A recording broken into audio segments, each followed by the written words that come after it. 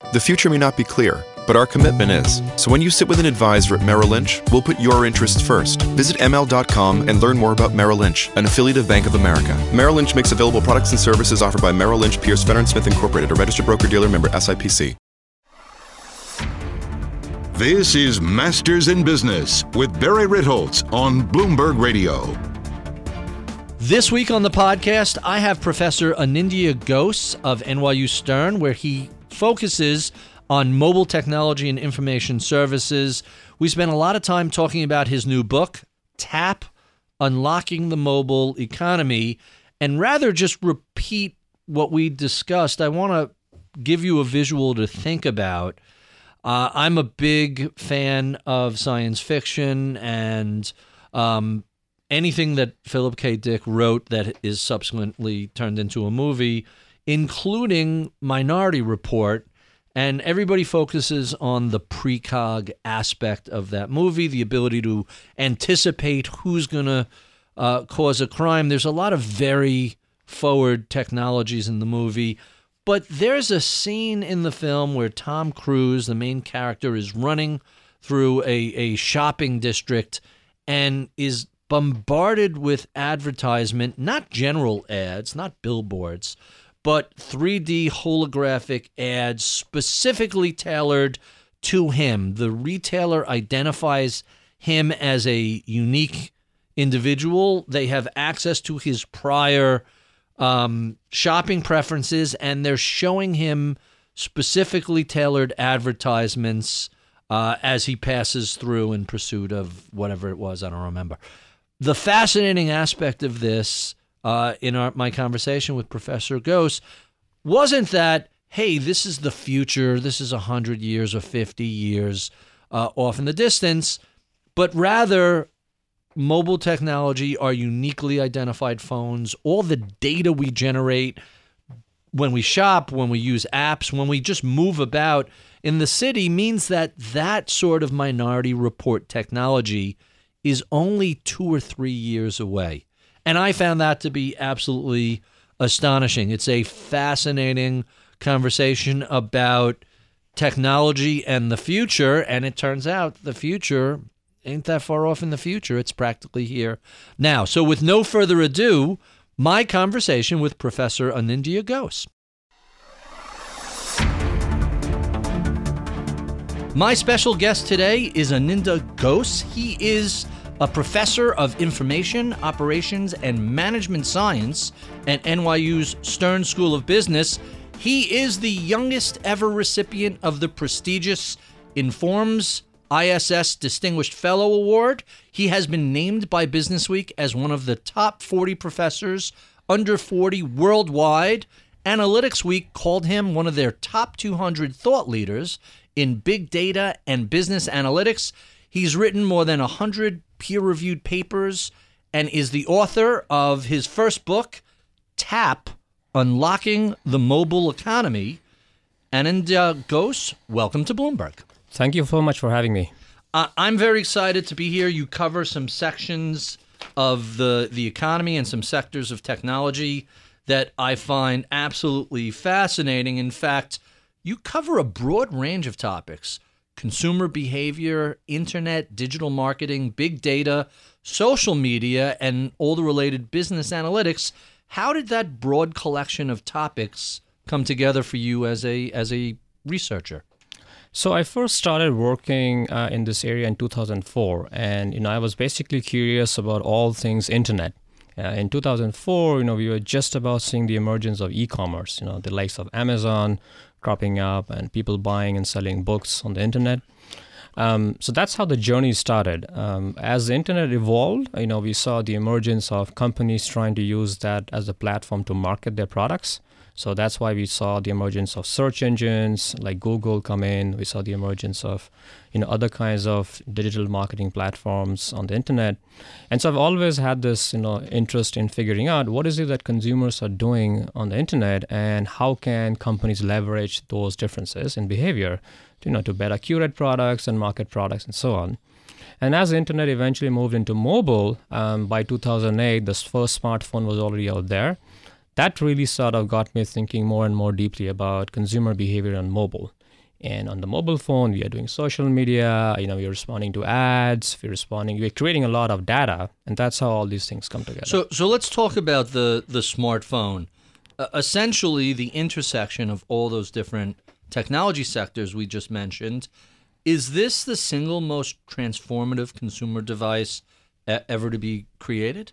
I would say so. In fact, in my book, I actually mentioned this, that, by 2008, when I first started thinking about this topic, it was pretty clear to me that the smartphone would be, in fact, the most transformative thing that we've ever seen. And, in 10 years after that, now we do see, in fact, there's plenty of evidence it is, because it's almost embedded on us. And, there's people often ask me, is there a tipping point? I don't necessarily see that. The smartphone is going to become a remote control button. Smart homes, smart cars, everything's going to be controlled by the smartphone.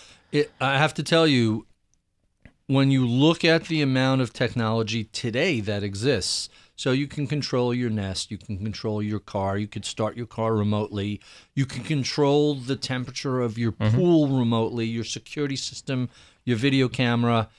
At what point does the phone just simply stop being a phone and just becomes a mobile computer? Yeah, I think it's already kind of getting there, right? By now, the phone is much more than a phone. It's a camera, it's a flashlight, it's my television, it's my book as well, it's everything, right? So I think the convergence of various digital phenomena on the smartphone has already happened.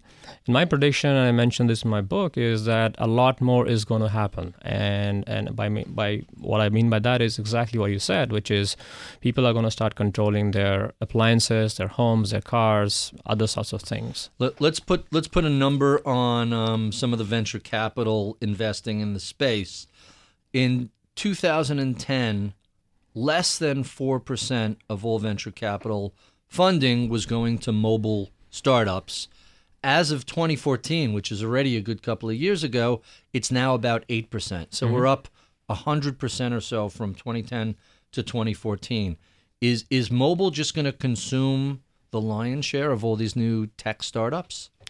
I think that number is going to only keep increasing, right? And there's a couple of reasons for that. One is, over the last 5 years, consumers have been spending more and more time on mobile devices. From 2012 to 2016, the last 5 years, we've come from roughly, about 10% of our time to about 26% of our time on these devices.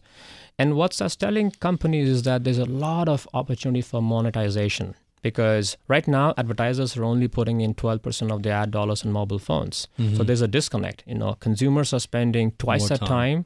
Companies are spending half the money. So there's a disconnect. Let's look at the jobs a little bit. The Boston Consulting Group came out and said that mobile technologies are going to be, or just about at, a $3.3 trillion investable sector over the next few years.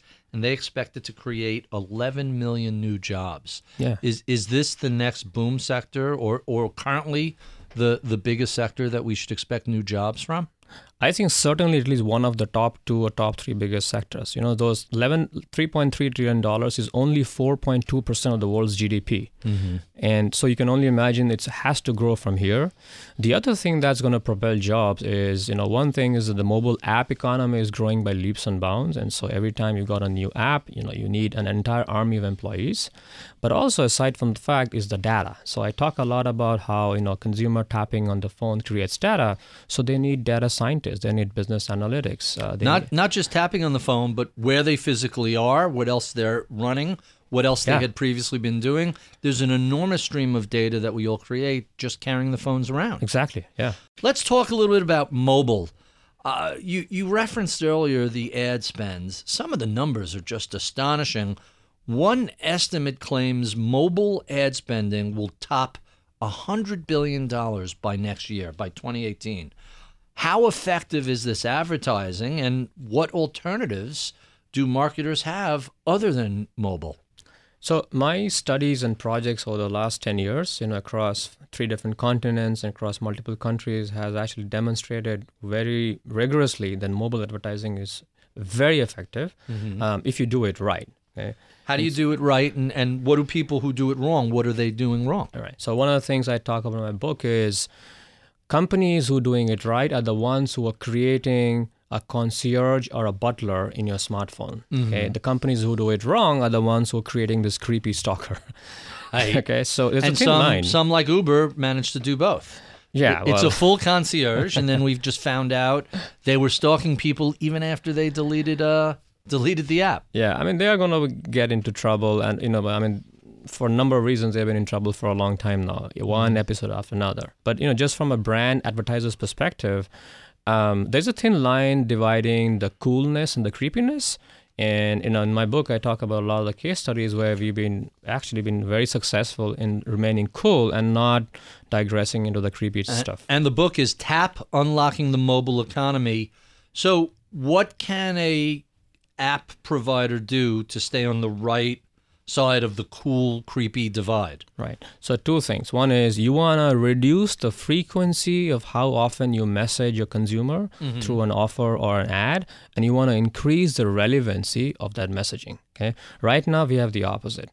We are getting inundated by ads, which are not necessarily very relevant and redundant. Right. Absolutely. So how does a company do that? How do you focus in on what is relevant, and how do you avoid haranguing?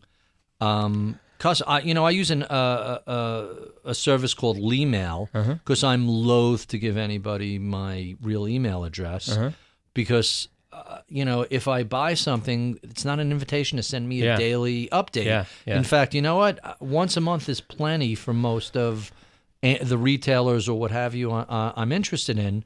But it seems to be, all right, we have this person's email address. Let's bang on their head daily and hopefully they'll buy something.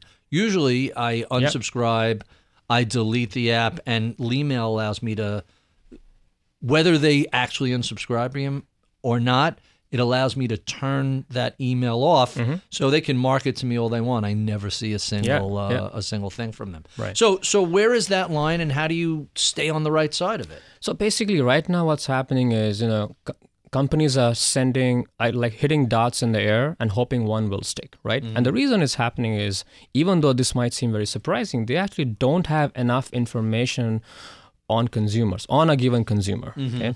And this might seem astonishing given this world of data, right? Right. The reason is because, and I talk about this in the book a lot, is the data is actually fragmented. It's all in silos. So somebody has to come and stitch it together. And absent that, what's going to keep happening is companies will keep inundating us with these offers. So you would think that Apple in iOS and Google with Android are the ones who can stitch all that data together. They have access to all the data that every app generates. Are they moving in that direction? And are we creating a monopoly or oligopoly amongst the big players who have access to all our data? Right. So what's really fascinating is that, Google and Facebook are sort of the two lead players who are essentially putting this infrastructure together.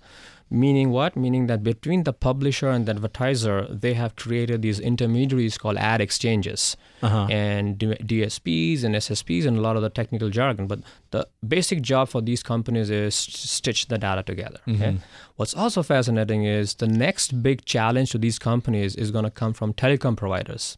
So why did Verizon buy out AOL? Why did Verizon buy out Yahoo? Verizon does not see itself as a telecom provider anymore. They're not just a pipe. They're looking just to not be a pipe. a full service provider. Actually, if you ask their top management, they will say, well, we are actually the next big media tech company. We want to take on Google and Facebook. And they can, because they have so much data, right? That's quite fascinating. When we look at some of the data points that mobile has generated, I'm fascinated by this. After the launch of the iPhone, voice minutes amongst 18 to 34-year-olds fell from 1,200 to 900 minutes per month within 2 years. So that's a 25% drop. Over the same time period, texting more than doubled from 600 to 1,400 messages per month over that same period.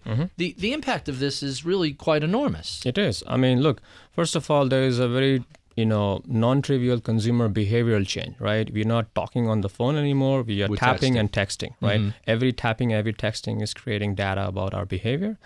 But more importantly, coming back to the telecom providers, because that's how they get the services, they're not making that much money anymore on those products that they used to make money on, which is internet, voice, and text messaging.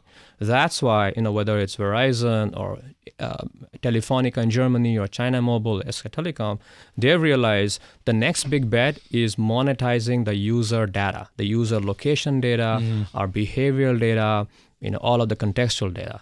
And that's what they're moving into. Here's another fascinating data point from the book. 98% of text messages are read within 90 seconds of delivery. Mm-hmm. Are we at risk of never being disconnected? And what are the ramifications of that? I guess I belong to the group who does not think there's a problem in that. Mm-hmm. I do not mind the fact that we are immersed in our devices. And the reason is because everything that I've seen is that there is actually a positive side to this as well, which is going back to my argument before, that the reason companies are sending us all these offers is they don't have enough information. But the more we immerse ourselves on the device, the more data it generates, and the more information now companies will have, which will then let them reduce the frequency of the messaging, increase the relevancy. Let's talk a little bit about mobile retail and what the impact is. A recent report from Credit Suisse estimated that there could be 8,600 store closings this year, which would be higher than the peak in 2008 and significantly higher than last year. What is the state of retailing in America? Okay, so this is a great question, and one of my favorites, because mobile, as I've studied over the years, is a double-edged sword for retailing. Okay, and here's why. On one side, offline retailers have been petrified by the fact that consumers have been mobile showrooming, meaning that while they're inside a physical brick and mortar store and they found something they like, and yet they're actually looking for the same product online on their phone, looking for a cheaper price. Let me interrupt you and ask you a question about that. I used to have an app on my phone called Amazon Price Guide. I'm going to actually have to take a quick look at it. Right. And yet Amazon ended up, I don't want to say Price Check is the name of it. Amazon doesn't seem to be supporting that app anymore. Is showrooming still the problem it was a few years ago? Okay, so yes and no in the following sense. So showrooming was a massive problem up until recently. The likes of these physical brick and mortar retailers were losing 53% of their traffic to the likes of Amazon and online. Meaning someone would go into Best Buy, look at a television or whatever, find it was $50 cheaper on Amazon, and walk out. That's right, and buy it on Amazon. So you just lost one customer there. So 1 in 2 people were doing that. Wow. Now, the reason I say it's a double-edged sword is today the offline retailers have a tremendous resource in the same phone, which was once a threat to them, because now using these location-based targeting technologies, they can send you a coupon in real time when you're in Best Buy to prevent you from walking out without buying the TV. And in my book, actually, I talk a lot about these case studies where based on, whether it's the Wi-Fi in the store or the beacon in the store or the GPS, these retailers are able to sense where you are and send you an offer and delight you and impress you and surprise you. So couldn't they simply have just matched Amazon's price to begin with? And if Amazon is providing a lower price, or any online retailer is providing a lower price, what is the advantage of the coupon? Or is it that some people come in and pay the full price anyway, and the price-sensitive people get the coupon and they go that way? That's exactly what it is. Basically, any sort of location-based mobile coupon strategy has to be incrementally useful to the company. You don't want to send a blanket price-matching policy for everybody, right? Because many people will just be happy paying the higher price. They go in, they buy, they're out. They don't want to be bothered. Right. It's the stragglers, the really price-sensitive folks, the bargain hunters, whom you don't want to lose. That's where the location-based technology is useful. So I'm gonna move to advertising because it relates back to this. In the old days, we used to take ink and spray it on mashed up trees, and it was called a newspaper or a magazine. Back in the 1950s, there was something like 54 million paid subscriptions to newspapers. That number is under 43 million as of 2010. But relative to population, it's a 70% decrease. So when I think of all these retailers, I remember there was always a Best Buy circular in the Sunday paper. There was always a Target circular. I assume that still goes on. I just hardly read a print paper the way I used to. What does the diminishing of print as a communication channel, how does that impact retailers, and what are they doing to overcome the loss of that channel? Right. So it means two things. One is, and if you're a retailer, you're still spending money on physical newspapers for advertising, you're wasting it. People only spend 6% of their entire time reading a physical newspaper or a magazine, right? Unfortunately, that's what it is. So what they should be doing is actually putting that money on that magic device, which is the smartphone, right? So instead of spending money in print newspapers, you should actually spend money investing in these location-based advertisement, location-based coupons, all of these technologies that enable companies to do so in real time. Let's talk a little bit about travel and what we see. Here in the United States, there are about 150 million smartphones. 90% of these use location services. How is this data being shared, and who has access to that data? So a lot depends on how the app is actually owned, right? So if the travel company or the travel site owns the app, then clearly, the app developer belongs to the company and they own it. If it's a third-party app developer, then the app developer will have it, and highly likely they will be sharing it with the company because that's how the arrangement is. So that happens for sure. And we were talking off air before, but let's bring this up. There seems to be a sort of ambiguousness about what people say their concerns with privacy actually are, and then what they actually do. Yeah. So I'm pretty concerned about privacy. I don't like sharing my email address or my location or a whole bunch of other data points with companies. But yet the generation that's younger than me, they could not possibly care less about these privacy issues. They share the data freely.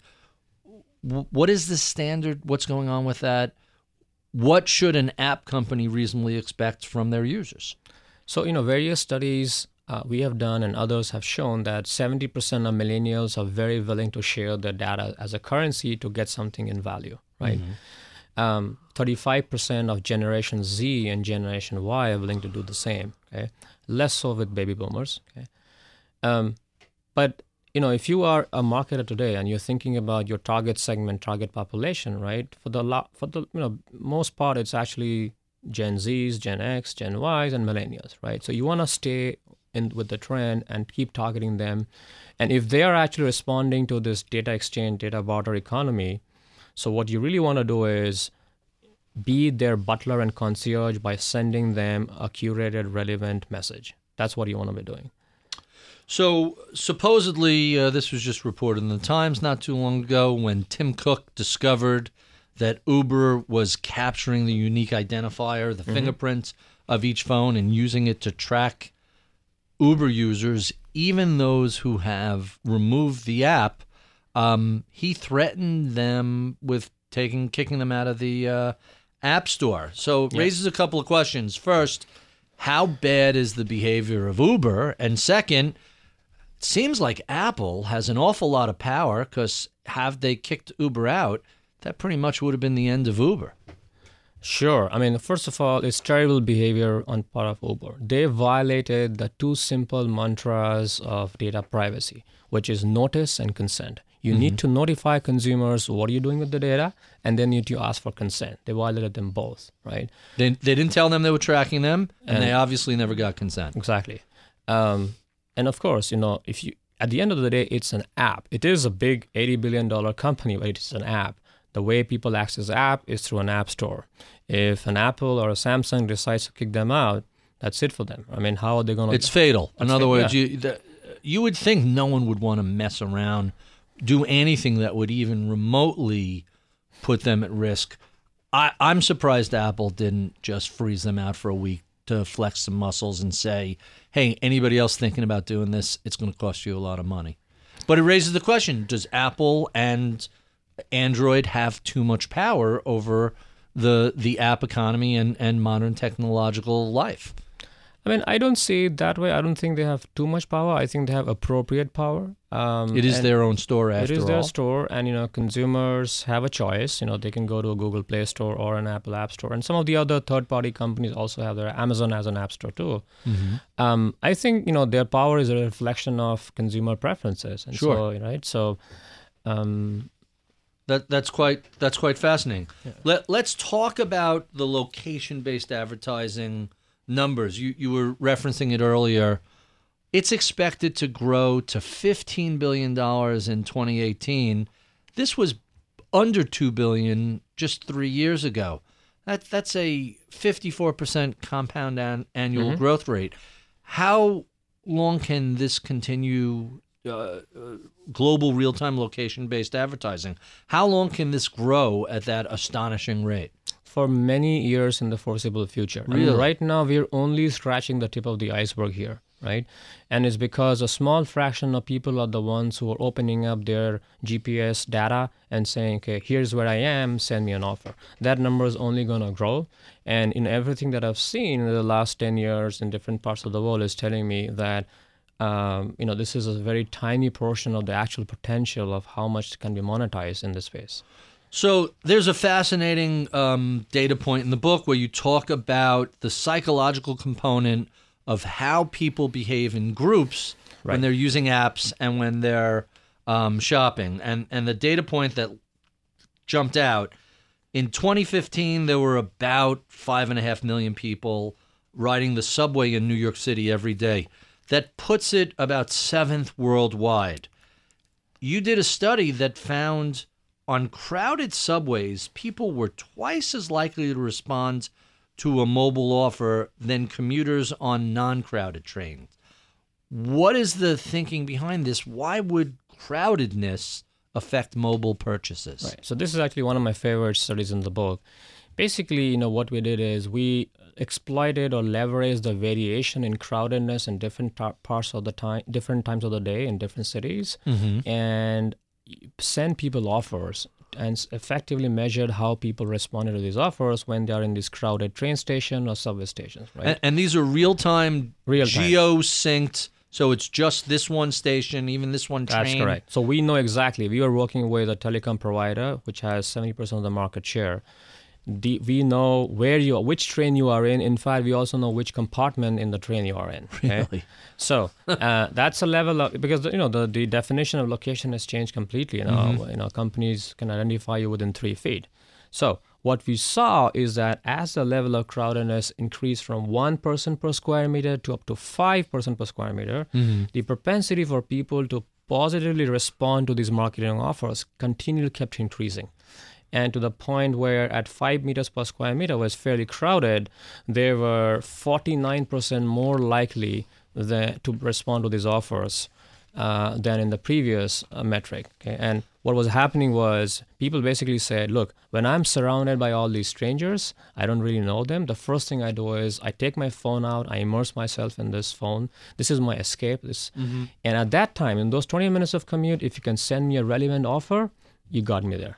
I love, there's this old photo of everybody standing waiting for a commuter train, and it's from the 50s, and the men have hats and the women are wearing dresses, and everybody has a newspaper open. Yeah. And then the same train station you see taken recently, it's the same run of people, only everybody's standing looking at a cell phone. So what is it about crowding on a train or anywhere else that generates those negative emotions? Is it simply, it's a relief to think about something else? And is that why people respond to ads in those circumstances? It's an escape device, right? So when you're surrounded by people that you don't know, it creates and conjures many negative emotions, some sort of adversity, hostility, stress, and so on. So shopping is actually a big stress reliever, and psychologists have talked about... Even for millennials? Because we keep reading, well, these millennials are all about experiences and not consumerism. Is that true? We didn't see any such evidence so far. I mean, I think we have been consistently looking at different demographic splits, and we continue to find, certainly, with like Gen X and Gen Y, it's a lot more, but it's still the same qualitative result with millennials. And we've been talking about mobile phones, but mobile tablets are also a significant part of the market. Are these devices in the midst of essentially killing the desktop PC? Is that a dying product? I don't necessarily think so. Okay, I actually think that desktops or laptops are actually here to stay, and part of the reason is there's still a tremendous amount of productivity and work that you can get done on these larger devices that it's just hard to get done on a tablet or a smartphone. I find I generate content on the desktop and I consume content on the mobile device. And you know what? People still buy products a lot more on desktops than on tablets. Okay. But that being said, one of the biggest myths that I unravel in the book is that the smartphone or the tablet is not very effective in marketing. Actually, that's not true. It may lead to 4 or 5% of your sales, but it has had an influence on up to 40% of all of your sales because people first got exposed to your product on the smartphone. So they see it on the smartphone and then will either bookmark it or email themselves or what have you. In order to make the purchase on a desktop. Exactly, right. Is that a temporary phenomena as we just get used to mobile technology, tablets, or is this just an ingrained behavior that's not going to change? It is changing. It is changing. In fact, when I first started doing these studies in 2010 or 9, just when the tablets were being introduced, we saw these numbers were 1%, 1.5%. Today, they are close to 5%. Okay? So it's increasing. It will take some time. But there's a ton of headroom there. A lot of room. We have been speaking with Professor Anindya Ghose, author of the book TAP, Unlocking the Mobile Economy. If you enjoy this conversation about all things mobile technology, well, be sure and check out our podcast extras. You can find that on Bloomberg.com, SoundCloud, and Apple iTunes. Be sure to check out my daily column. It's on BloombergView.com. You can follow me on Twitter @Ritholtz. I'm Barry Ritholtz. You're listening to Masters in Business on Bloomberg Radio. What could your future hold? More than you think. Because at Merrill Lynch, we work with you to create a strategy built around your priorities. Visit ML.com and learn more about Merrill Lynch, an affiliate of Bank of America. Merrill Lynch makes available products and services offered by Merrill Lynch, Pierce, Fenner & Smith Incorporated, a registered broker-dealer member SIPC.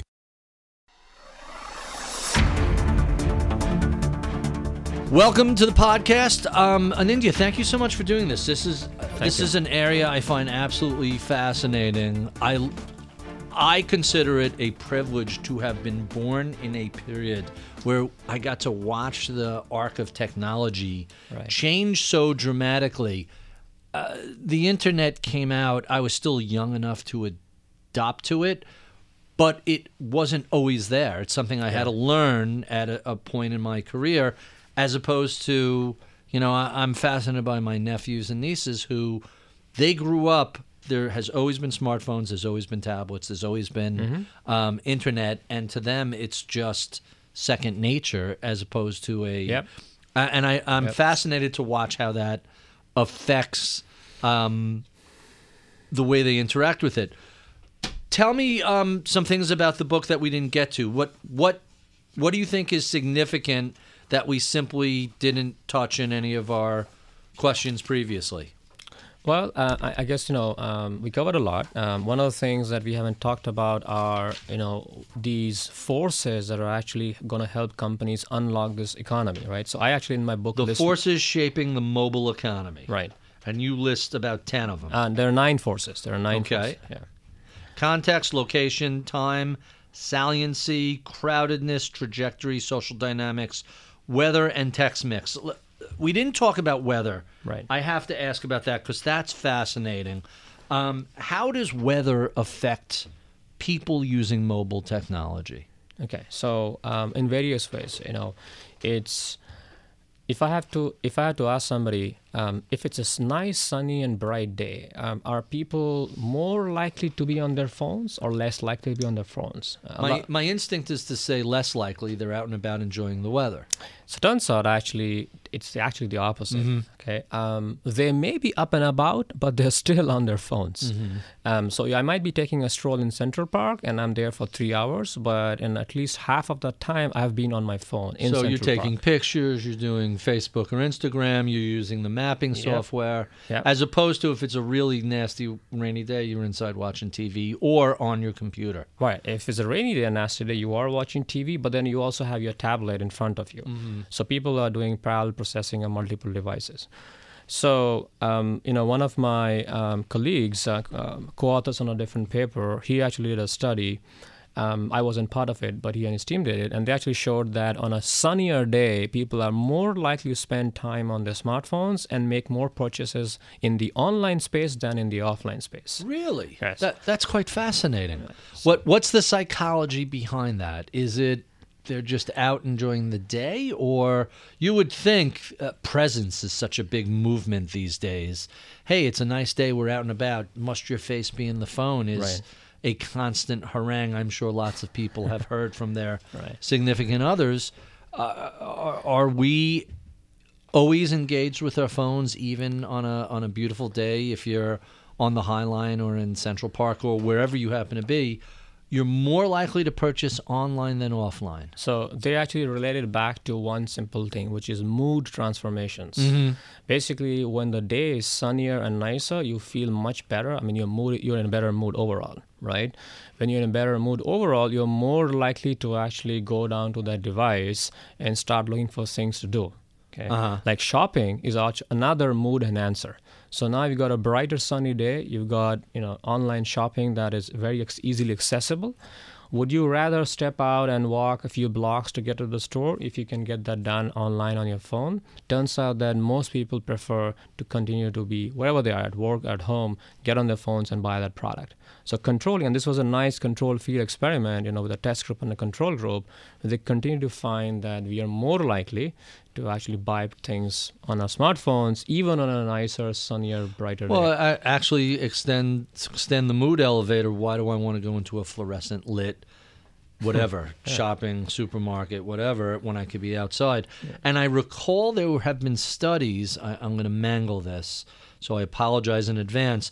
There have been studies that look at stock market performance based on weather. That's right. And around the world, not just in New York, around the world, rainy days and sunny days actually have a skew that correlates with sunny days, better market, rainy days, worse. Absolutely. Which just tells you, now I wonder how that changes as we replace human specialists with algorithms. But historically, there's been this odd correlation. Let's talk about saliency.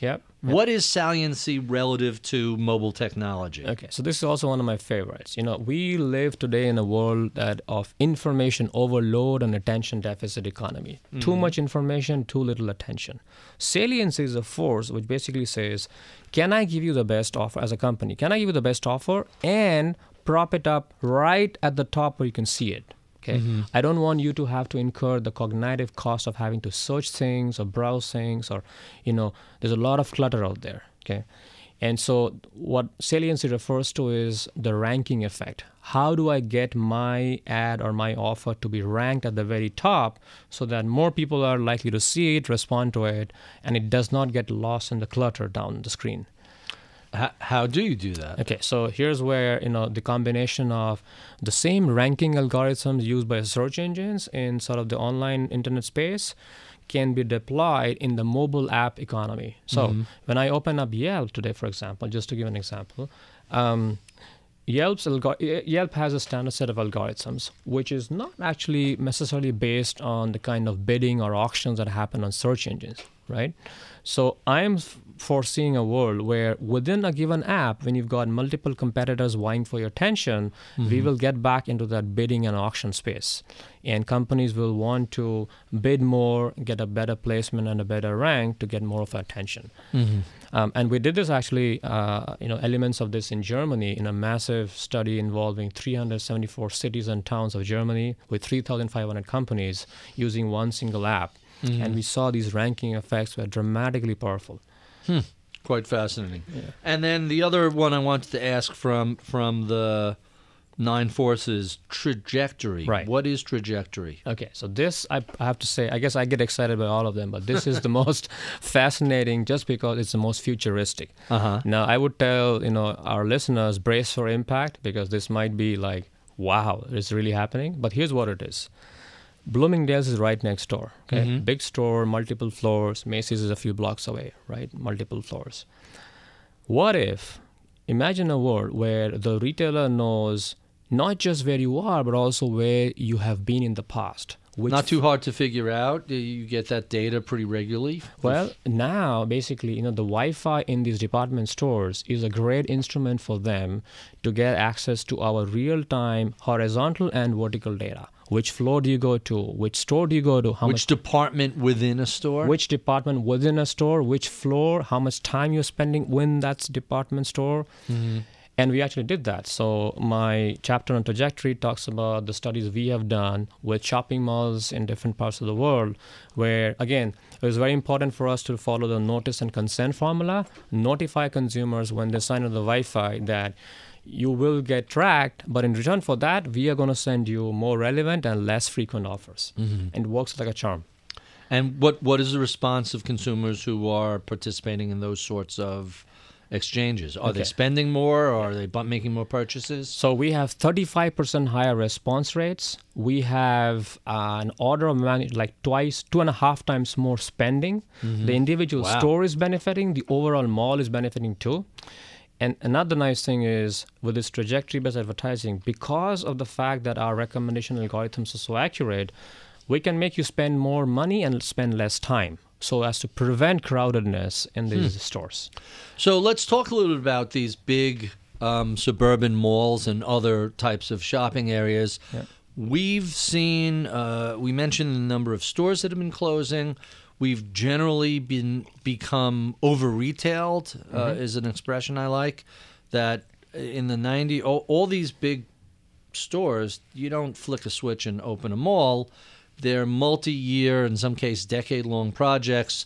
They began building them, really expanding them in the 80s, 90s, and 2000s, and failed to acknowledge or think about what the internet was going to do to those retailers.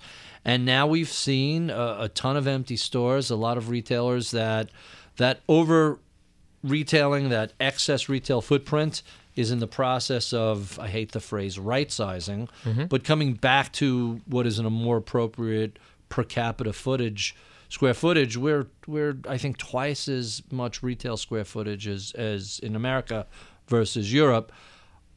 How much can technology bridge that gap for these retailers?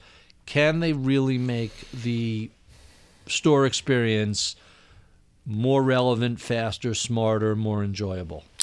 Yes. So the answer for all of this is yes, yes, and yes. And here's why, right? So the Wi-Fi technology that I mentioned, that's been used to curate offers in real time to shoppers in real time. It's not just about the commercial aspect of it in terms of retailing. We have now seen evidence where they can use the same data to redesign the department store or the mall to figure out, where are crowds, sort of aggregating, and how do you disperse the crowds? How do you optimize the workflow so as to have more homogeneous distribution of crowdedness? Okay. In addition, you can find out where the hotspots are and have a higher retail price for those stores to have their stores in the hotspots, right?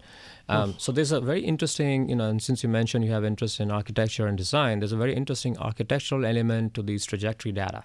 It's not just about, commercializing through shoppers. You can actually completely change, we are talking with airports now in the Middle East, for example, in Dubai and Abu Dhabi, about how this trajectory data can be used to redesign the layout of the retail segment of the airport. And where should the most coveted stores be? Should they be closer to the terminals or further away? Does that, and all of those things. So. That's quite fascinating. Yeah. With the malls, it's not going to be is it going to be the individual stores, or is it going to be the mall owner that's going to have to implement these technologies? Yeah, so between a department store and a mall, there are these differences. Some are more centralized, some are more decentralized. Anchor stores. Right. In fact, in the U.S., the Mall of America in Minneapolis, I have a colleague here who's a professor in the University of Minnesota at Carlson, and he was telling me that, he was beginning to do these talks with the Mall of America, and, most likely I'll also get involved because, both of them are aware of the work that we have done in the Far East. But look, here in Minneapolis, in the U.S., Mall of America wants to use Wi-Fi data to send these trajectory-based offers to consumers and use it for, design layouts and all of that. So it's not just that they're in this department in the store. They could say they're walking towards Macy's. Let's get them a Macy's coupon. Yeah. So in fact, and more than that. So even within Macy's, are you walking to the Tumi luggage store or to the Armani men's section? It is getting very granular. And I find this awesome and fascinating. It's amazing. Yeah. It reminds me of the scene in Minority Report. Oh, exactly. Where Tom Cruise is walking and the store is giving a customized pop-up ad to him. Yeah. It's not on his mobile phone. It's a 3D hologram projected in space in front of him, and the expectation is they were either tracking him by his mobile device or some other piece of technology. We are going to get Minority Report on steroids. Okay? Really? Yes, and very soon, because and they have to do it. 10 years, 5 years? How far away is this? I would reckon 2 to 3 years.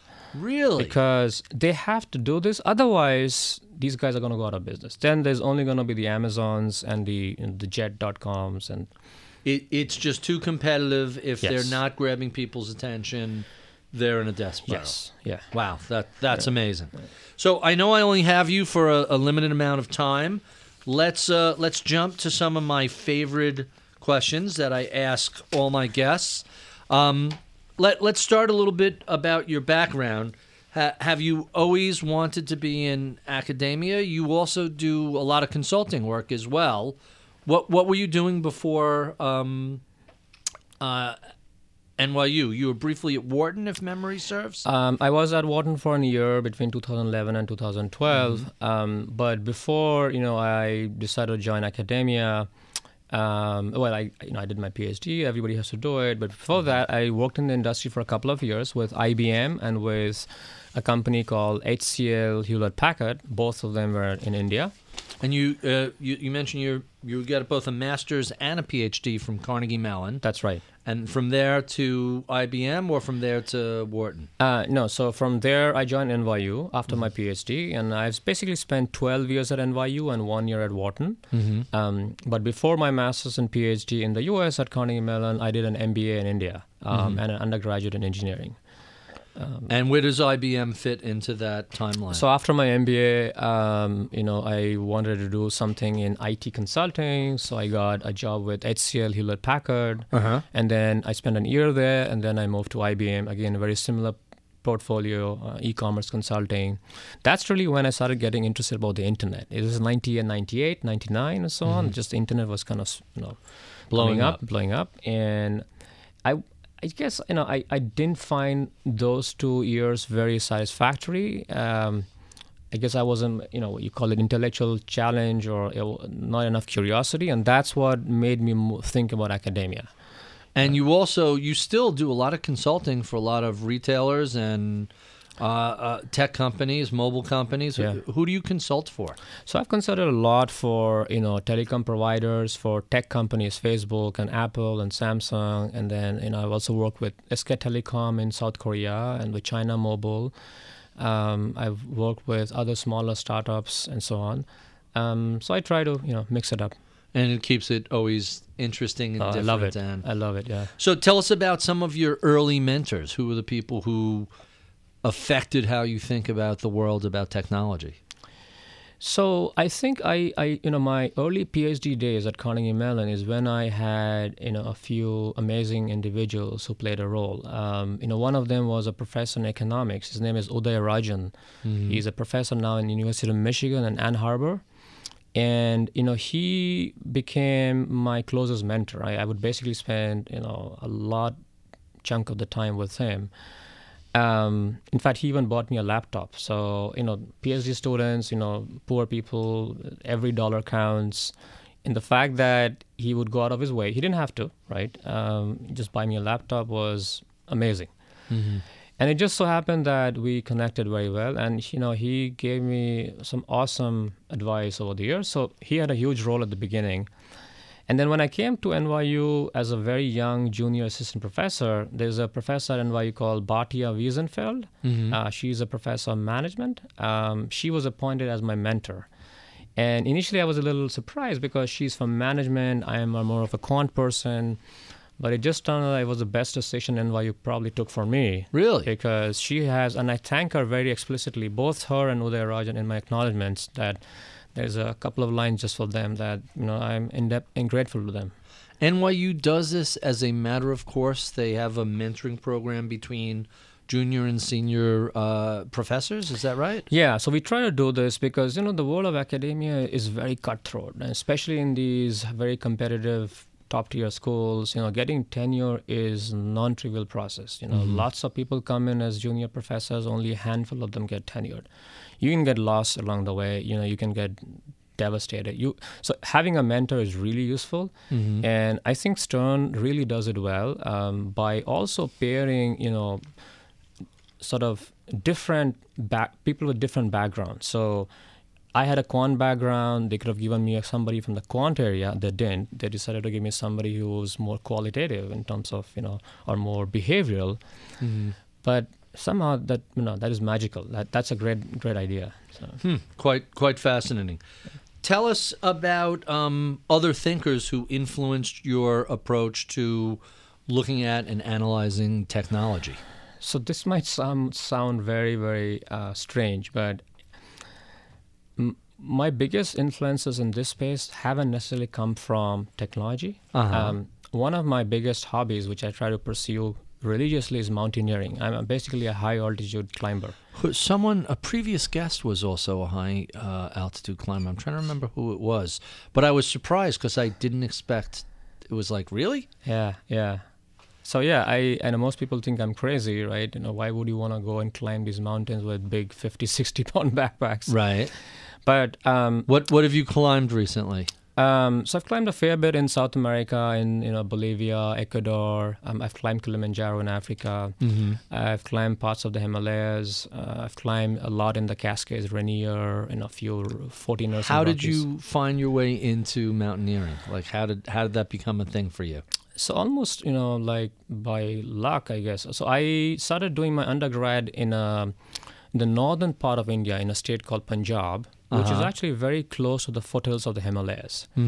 Now, every other weekend or every other month, my friends and I would just pack our bags and go hiking.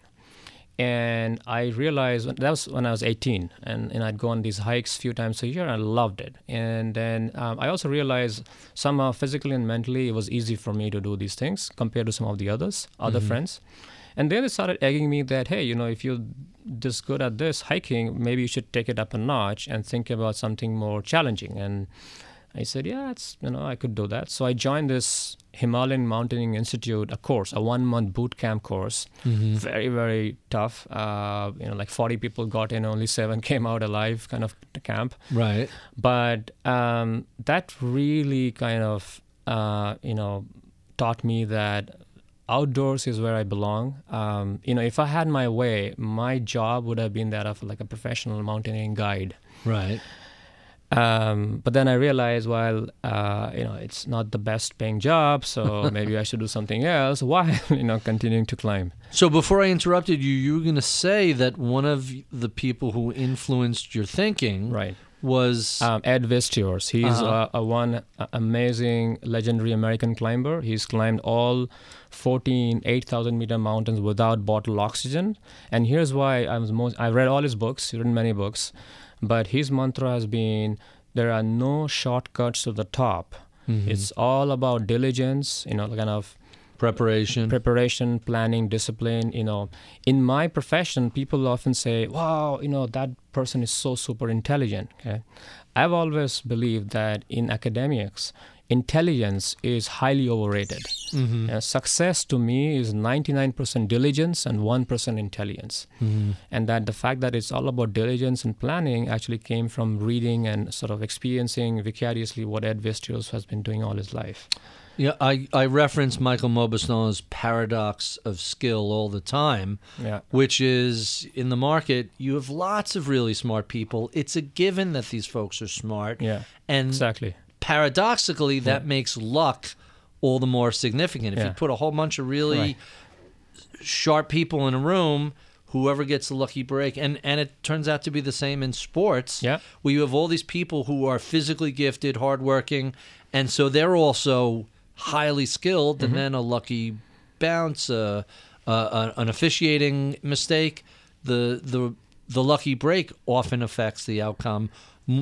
It's just a given everybody is smart or skilled or what have you. And I also believe that, you can create your luck to some extent. If you are a disciplined, hardworking, planning, driven person, you can influence to some extent that luck. There's an expression, and I know I'm mangling this, but it's hard work is the mother of fortune. Yeah. Meaning the harder you work, the luckier you tend to get. Yeah. Although that said, every now and then a little bit of luck goes the right way. It could go a long way. Absolutely. So back to mountaineering, what do you do to prep to do, forget an 8,000 meter or foot? Meter. 8,000 meter mountain. What do you do for a 5,000 meter? So a lot of training, and I would train easily 4 or 5 months continuously in a given year. What are you doing when you're training? I'm carrying big backpacks, and I'm climbing hundreds of floors every single day. And some of the security guards in the tall skyscrapers of New York City know this weird, Indian-American guy who comes with a backpack and says, "Can I use the stairwell?" So I've had to get permission from the condo or the co-op boards to do that. That's funny. But I do a lot of that. And then, Are stairs roughly equivalent to going up the side of a mountain, or is it just the vertical exercise? Yeah, it's not nearly as great as climbing a real mountain, or even the same. But it's about the closest thing you can do in a city like ours, where we don't have any mountains, right? That said, every now and then, when I'm getting in the middle of my training, I drive out to, New Jersey or upstate New York, Bear Mountain, and so on, and do multiple rounds with heavy backpacks. Run up to the top, down. Yeah, as fast as possible. Go up and down. It's about 1,500 feet or so to the top. Do 2 or 3 rounds, and that's pretty exhausting. What can you do to prep for altitudes where the oxygen is thinner? Is there something you could literally? Because the last trip I had to Colorado, where we were in. I'm drawing a blank on which of the ski resorts. Vail. I was shocked at how much the lack of oxygen impacts you. Yeah. It's not even like running a mile. You're walking 100 yards across a space, and you're like, wow, I am genuinely out of breath and out of shape. So, one can be the most well-trained athlete on sea level and yet suffer the worst altitude-mounted sickness, AMS, right? It's just one of those things where it's very difficult to plan and predict how it's going to be. For me, myself, for the same level of training, for similar altitude, I've experienced different symptoms. Sometimes it's been fantastic, sometimes not so good. What can I do? Not a whole lot. There's something called a training mask. You may have seen those pictures of, sometimes it has 3 different nozzles. Each nozzle represents a certain percentage of air that can come in. You try to simulate that high altitude thing. It's not nearly as great as the real thing. Some of the real professional climbers, they use a tent that is able to actually suck out the oxygen. I forget the name of the tent, but it's a new product just launched by some of the big sporting companies who encourage climbers to spend 24 hours before they fly out to the big high mountain. So it's the opposite of a hyperbaric chamber where you're pumping extra oxygen in. That's right. Here you have less oxygen. Exactly. Yeah, you just suck it out. Yeah. That's amazing. So let's shift gears a little bit. Let's talk a little bit about books. Tell me about some of your favorite books. What do you like to read? So, like I said, I love all books in mountaineering. I've basically read a ton of them, and not just by Ed Vistors. Give us a few names. Okay, well, No Shortcuts to the Top is my favorite. No Shortcuts to the Top by Ed Vistors. It taught me a lot about life lessons. Then there are books written on K2. The Savage Mountain, is one of them. Why is K2 considered so challenging versus others? So is it just the sheer ascent, or? So K2 is basically built like almost a perfect pyramid. It's extremely steep, and it is. So even though Everest is a tad bit higher, it's considered less technical from a climbing perspective than K2 is.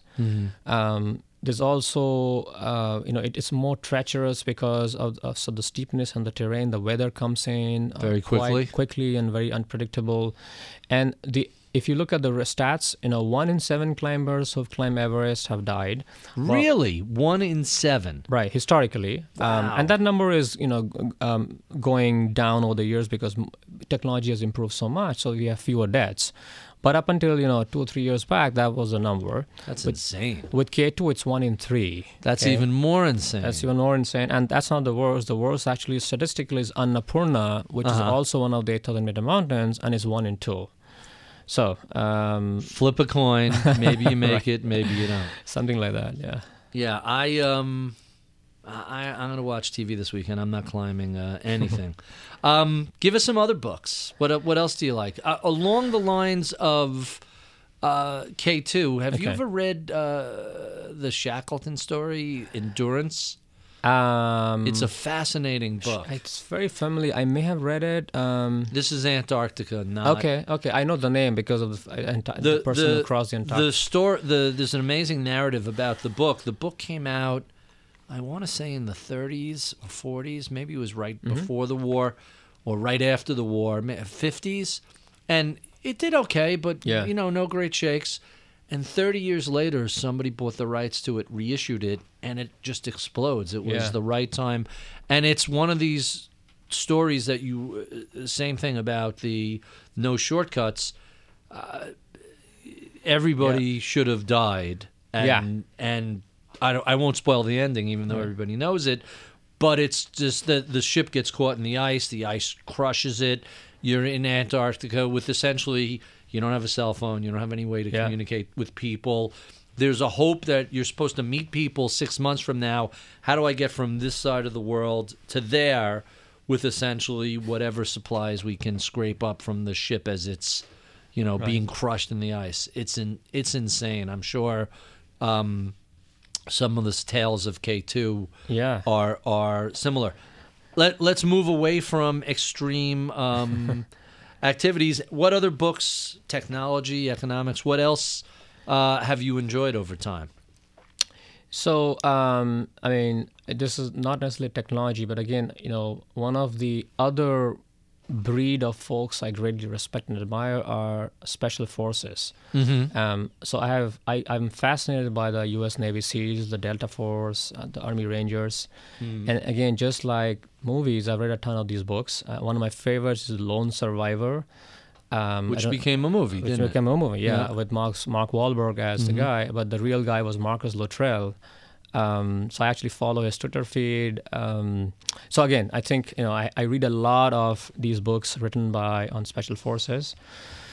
In the world of technology, I try to read not necessarily so many books, but a lot of the internet websites like Mashable and TechCrunch and Fast Company, because one of my occupational hazards is I have to be always updated with the latest and the best, right? And so in some ways, if I have to do that, don't have a whole lot of time to actually spend reading an entire book. So it's sort of a trade-off there. When early in my career, I started on a trading desk, and the head trader was a former Marine jungle combat instructor. Right. And I share your interest in special forces. And you hear some of the stories you hear are just amazing, unbelievable, they're astonishing. Yeah. And it's amazing how parallel it is to other aspects of life. It's really, and we're finding more and more things are applicable. One of the things that I found astonishing, and this is out of the special forces, before they go on a mission, the night before they go through a visualization technique where they're going through each step of the planned, whatever the insertion or event is, and part of the training is, okay, X goes wrong. Visualize not only what your tools and resources are and how you can respond to it, but imagine how you're going to feel emotionally when this happens. That's correct. And so what people have said to me is when something actually goes wrong and you feel that panic rising, you've already prepped yourself for it and you can manage it. You can deal with it. Because left unchecked, your emotions in those circumstances are deadly, and you can't have that happen. And it's so parallel to investing if when you say to people, all right, so the market's going to be down 35, 40%, how are you going to behave? What's your emotional state going to be? If you could get people to go through those exercises, their behavior is better when events actually hit. I agree, That's any other books on special services or special forces that you think are worth mentioning? Well, I really loved, I think it's called 13 Hours in Benghazi. This came out last year or 2 years ago? It came out last year, a book, and the movie was made. Awesome, recommend that highly. But again, I'm biased. But again, you get to understand the psychology and the mental fortitude and the prowess of these special people. And, that really motivates me because it's not just about what I have to deal with in the mountains, but even in daily life, like you mentioned. We have academic publication is a tough process. I mean, you publish or perish, right? So it just teaches me to be more resilient, just be stronger mentally. So it makes it easier for me to deal with these things. It's really astonishing. My office is about 15% veterans. We find they work very well in the world of finance because they're dealing with complex logistics and getting them done. And in our office, there are no bullets whizzing by your head, so it's actually easy for them. What most people look at and say, gee, this is really hard, this is really complicated. Well, you're not in a plummeting aircraft, nobody's shooting at you. It's relatively easy compared to... And my favorite MBA students or EMBA students, and I might get beaten for this, are the vets. Because these guys are the most disciplined in the class, they're the most ready, they have prepared, and they're the least in terms of flashy, flamboyant, or showing off. They're my favorites. So if I could just teach a class with only vets, I would just do anything for that. So, do you have a lot of people who come out of the armed services? So most of the top business schools have special programs for vets. So in fact, in last fall, I actually had an ex-Navy SEAL person in my class. Right. No one to mess with. Absolutely not. But it was such, and he was one of a few other, ex-Army, ex-Special Forces, ex-Marines. It's just awesome to have them in the class. I shouldn't tell these stories, but we used to go out off the trading desk, and one of the guys is a former Army Ranger. The head of the desk is a former Marine combat instructor. I'm like a skinny nothing back then as opposed to a fat nothing now. And we would go to bars, and anytime there was trouble, I always felt like I could say or do anything. I got these two monsters with me. Guy wants to cause trouble. It's like, all right. Bring it. It creates a false sense of security, of confidence, right? When you're as long as they have your back. But it really is true. The attitude that you develop when you think about these highly technical, highly dangerous missions. The armed services are really good at learning how to do these things, if nothing else, through just repetition and trial and error. And eventually, they get it down to a science. And these guys are really quite amazing. It's astonishing. All right, let's get back into no more literal war stories. Let's get back into our favorite questions in the last 10 minutes or so we have. So what changes have you noticed since you began focusing on mobile? How has the industry shifted? And is it just a never-ending flux? Is this always going to be in change? Or what do you see? I think the biggest change has been that the change from focusing on strategy to tactics. And that the reason that change has happened is because of the increasing accessibility of data that lets companies actually measure the effectiveness of their tactics. And now they can go back and justify the ROI. Why am I spending on mobile? And so up until recently, the focus was, do we have a mobile strategy? Meaning like, do we have a mobile app, a mobile website? Today it's more like, well, obviously we have to have one of those, but is the investment worth it? So people are recognizing, hey, this is important. Yes, absolutely. And earlier there was ambiguity about Earlier that? there was more of a recognition that it's important, but there was no way to measure how important it was, how effective it was. And that's changed now. So what's the next big shift we're going to see in this space? I think it's going to be this intersection of mobile with the consumer Internet of Things, right? And so, more of us wearing wearable devices, and we were talking about this earlier about getting used to, your smart refrigerator, making a phone call reminding you that you just run out of groceries, and stuff like that. I think that's going to be more of a norm than an exception. So the likes of Alexa or Cortana or Siri and so on, artificial intelligence is going to start taking an important role in our lives. Some may say they'll take over our lives. I don't think it's like that, but I think they'll have a very important influence. And so, this intersection of AI, consumer IoT, and the mobile phone is right in the middle. Okay? It's all going to be propelled and powered and sort of, influenced by the mobile phone. Quite interesting. Yeah. Let me shift it up on you a little bit. Tell us about a time you failed, and what did you learn from that experience? So, just after high school, this was in India. And, in India, if you want to do engineering, sort of the one brand everybody recognizes is IIT. Okay? Everybody wants to go to an IIT.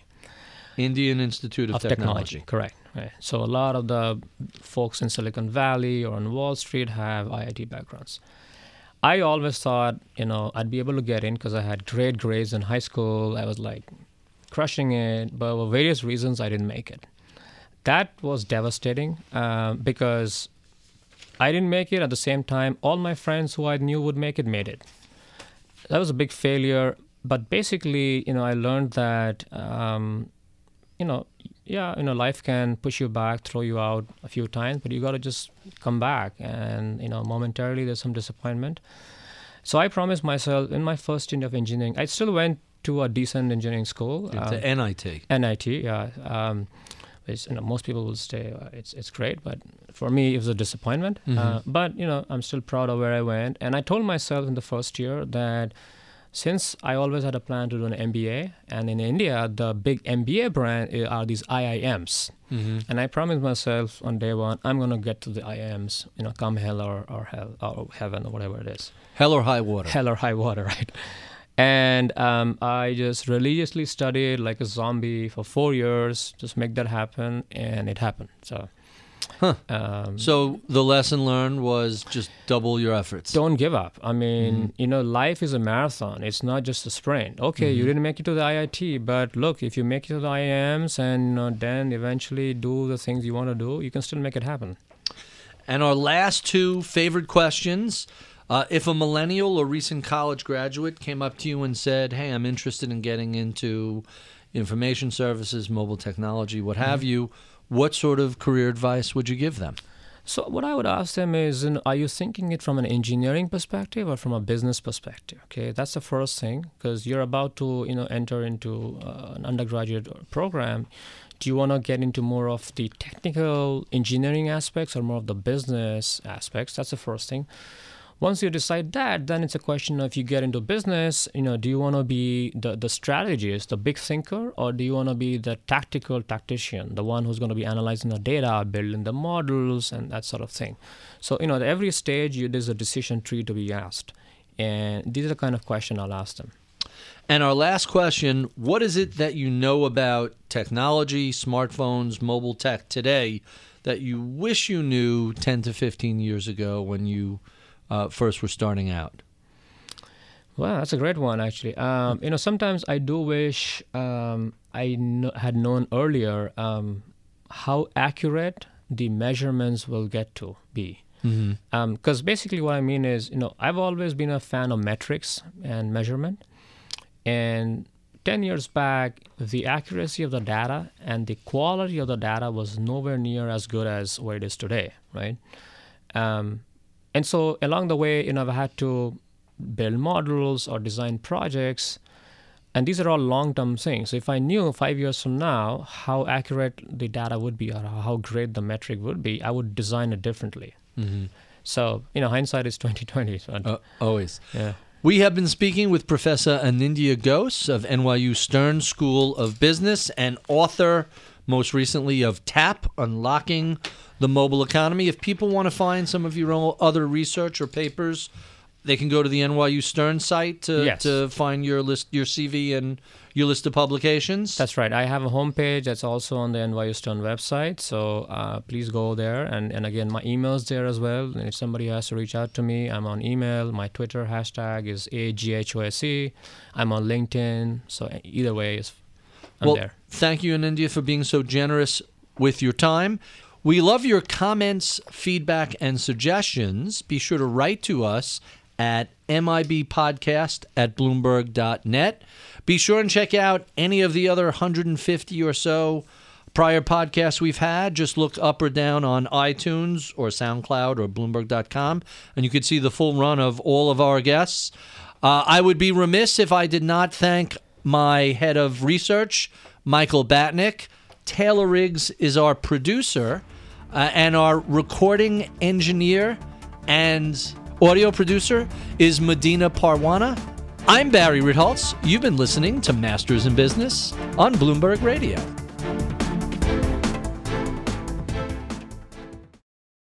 Our world is always moving. So with Merrill Lynch, you can get access to financial guidance online, in person, or through the app. Visit ml.com and learn more about Merrill Lynch, an affiliate of Bank of America. Merrill Lynch makes available products and services offered by Merrill Lynch, Pierce, Fenner & Smith Incorporated, a registered broker-dealer member SIPC.